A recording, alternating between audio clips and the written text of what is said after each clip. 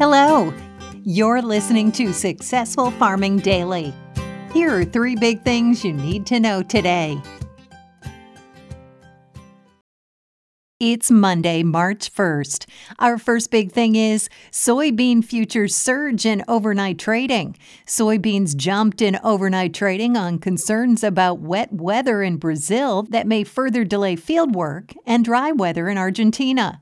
Rains in the next several days are expected to slow slightly in center-west Brazil, where soybeans and corn are grown, but delays are expected to continue, Commodity Weather Group said in a report.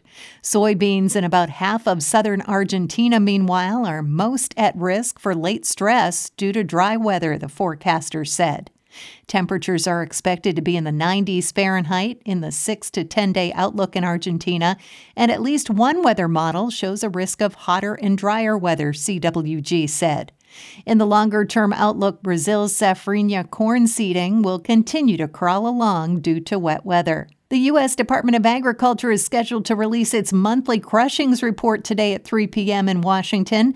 Analysts polled by Reuters are expecting soybean crush in January of 5.867 million tons, or 195.6 million bushels. Soybean futures for March delivery jumped 15.25 cents to $14.19.5 a bushel overnight on the Chicago Board of Trade. Soy meal was up $4.90 to $426.30 a short ton, and soy oil gained 0.09 cents to 50.03 cents a pound. Corn for March delivery rose 1 cent to $5.48.5 a bushel. Wheat futures for March delivery added 4.25 cents to $6.64.5 a bushel, while Kansas City futures gained 4.75 cents to $6.38.5 a bushel. Next up, speculative investors curb bullish bets in corn and hard red winter wheat. Money managers reduced their net long positions or bets on higher prices in corn and hard red winter wheat last week, while raising their bullish positions in soybeans and soft red winter futures, according to the Commodity Futures Trading Commission. Speculators lowered their net longs in corn to 345,060 futures contracts in the 7 days that ended on February 23rd, the CFTC said in a report. That's down from 348,491 contracts a week earlier. Investors also reduced their bullish positions in hard red winter wheat to 53,191 futures contracts last week from 56,676 contracts the previous week, the agency said. On the plus side, large funds raised their bullish bets on soybeans to 159,915 futures contracts. That's up from a net 149,633 contracts a week earlier, and the largest such position since the week that ended on December 29th, the CFTC said. In soft red winter wheat, speculative investors increased their net long positions to 20,461 contracts last week, up from 15,389 a week earlier, and the largest long position since January 5th, the agency said in its report.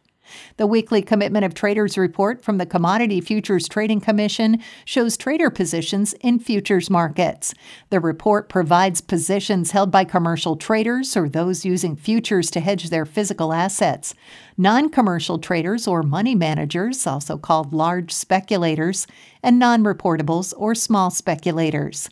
A net long position indicates more traders are betting on higher prices, while a net short position means more are betting futures will decline. And finally, a fast-moving winter storm is moving across Minnesota, northern Iowa, and Wisconsin.